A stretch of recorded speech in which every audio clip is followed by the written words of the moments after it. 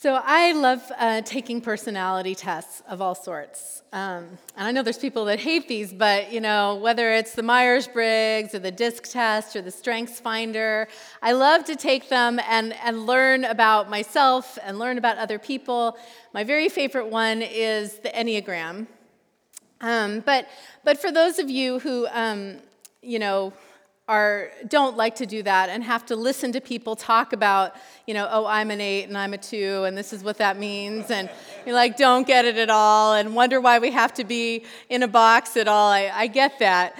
It can be a little frustrating and irritating when everyone around you has this insider language, right? But I have a friend, a mentor of mine, who said that there are just two kinds of people in the world. So two, most of us can do. And he said, there are those who wake up in the morning, get out of bed, go to work, do what they need to do. And then there are others who wake up in the morning and look out the window and think, what is the purpose of life? What does this all mean? What is the nature of reality? How do I know that this is real anyways? See, those of you who are those people, I can see the smiles on your face. And the worst question of us all is, how do I actually feel about all of this? So there are these two kinds of people, and of course, we all are different in different places throughout our life.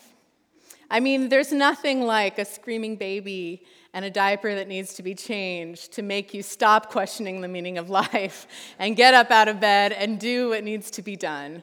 And there are times in our life where questions of meaning and purpose are more heavy in our lives than just doing what we need to do. But I do think in general, most of us can fit into one of these two categories overall. And I am the second type of person.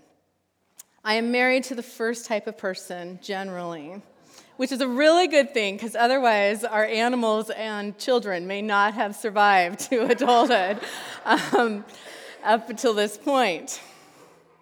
But it is for this reason that I love this version of the Easter story in Mark.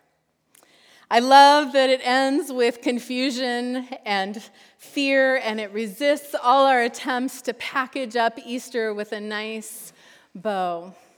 What if resurrection is mixed up in all that we experience in our lives? What if it's woven right into the fabric of our world?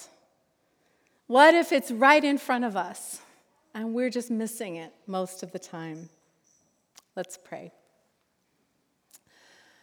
Oh God, I thank you for each person who is here, and pray that this morning some bit of that Easter joy, some bit of resurrection will rise up within their lives in whatever they are struggling with and facing today.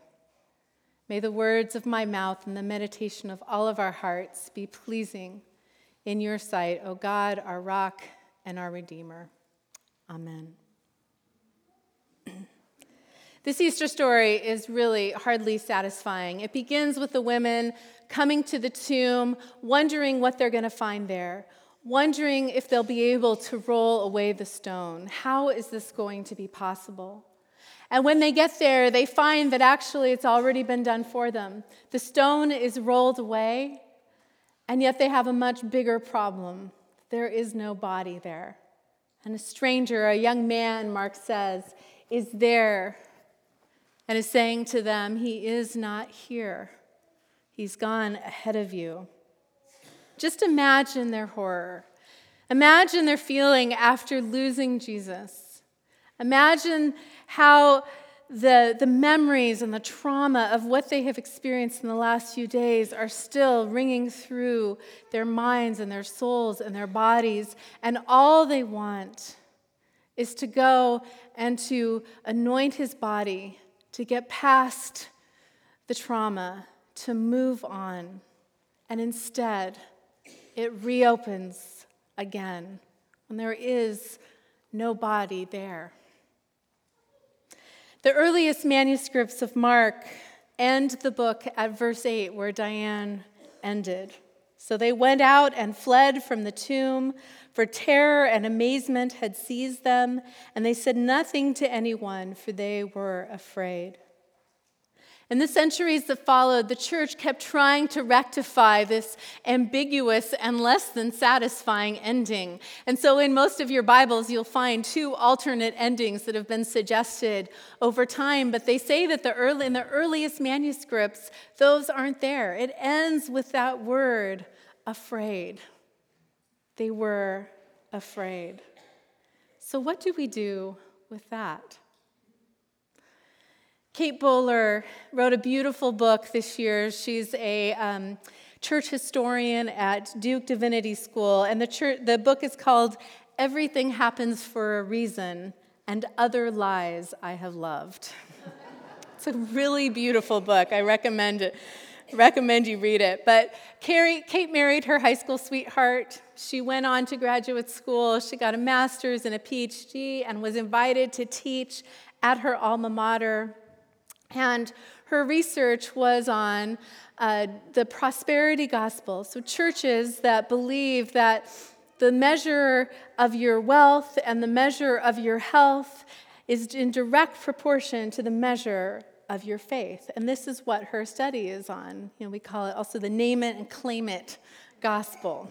But then, a couple of years ago, when everything was going well, she had the job, she had this amazing husband, and they had this beautiful, long-awaited little boy. She was diagnosed with stage 4 colon cancer. And all of a sudden, as she began to journey through this cancer diagnosis and the treatment, she realized that she, along with the people that she had studied, believed that in some ways she could earn goodness, earn favor. That if she was just brave enough and smiled enough when they were giving her the chemo infusions, if she just drank enough of those green juices, that her cancer would be gone, that she would be miraculously cured, that she'd be able to stay and watch her young son grow to adulthood. She began to see that she did all of this internal bargaining with God just as these people that she studied did. But her cancer really defied this relentless positivity. And now she's going in for checks every 3 months to see if is cleared for another 3 months. But she asks this: what would it mean for Christians to give up that little piece of the American dream that says, you are limitless? Everything is not possible. The mighty kingdom of God is not yet here. What if rich did not have to mean wealthy, and whole did not have to mean healed? What if being people of the gospel meant that we are simply people with good news? God is here. We are loved. It is enough. So, you're probably thinking, no, this is the most depressing Easter sermon I've ever heard in my life. I'm kind of thinking that at this moment, too. But this is what I want to say. What we want resurrection to look like and what it actually looks like are often different. The women coming to the tomb were so lost in their grief and in the impossibilities of their pain that they completely missed the surprise of the resurrection. Resurrection doesn't come to our perfectionism. Resurrection doesn't support our illusion that we have everything under control. Resurrection comes to our brokenness, to our fear, to our grief, to our questions. It's all mixed up in our human experience. Resurrection, as we experience it here and as it is possible in this moment, is not about being perfect and all your problems being solved. Resurrection is about wholeness. And the question is, like the women missing it at the tomb and trying to figure out, what they were seeing and experiencing, can we see it? Are we willing to see it? Are we willing to let go of the ways we're holding on to control and our expectations and our perfectionism to embrace resurrection? My friend Rory, going through a really difficult time in his life right now, shared this quote by W.H. Auden with me this week. "We would rather be ruined than changed. We would rather die in dread than climb the cross of the moment and let our illusions die." The April Fool's joke of today's story is that resurrection swirled around these women, but they weren't able to see it. The invitation to them and to us is to develop eyes for resurrection.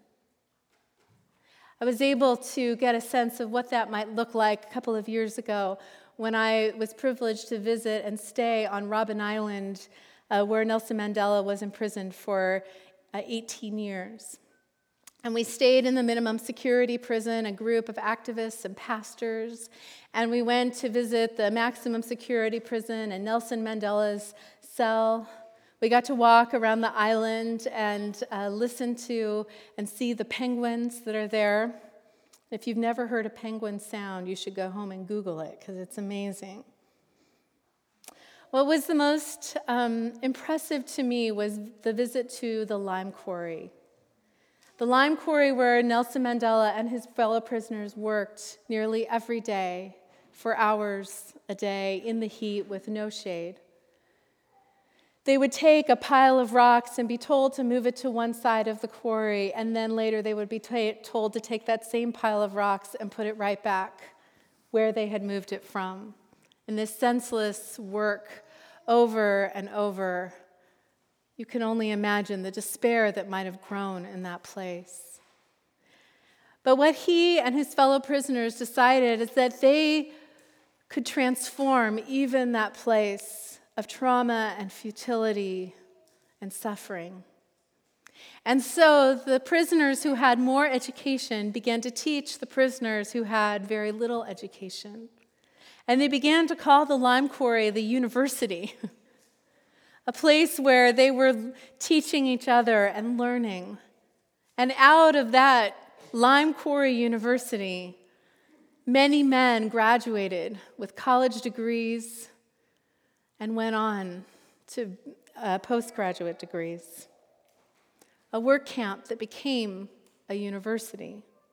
It takes a resurrection vision to see that.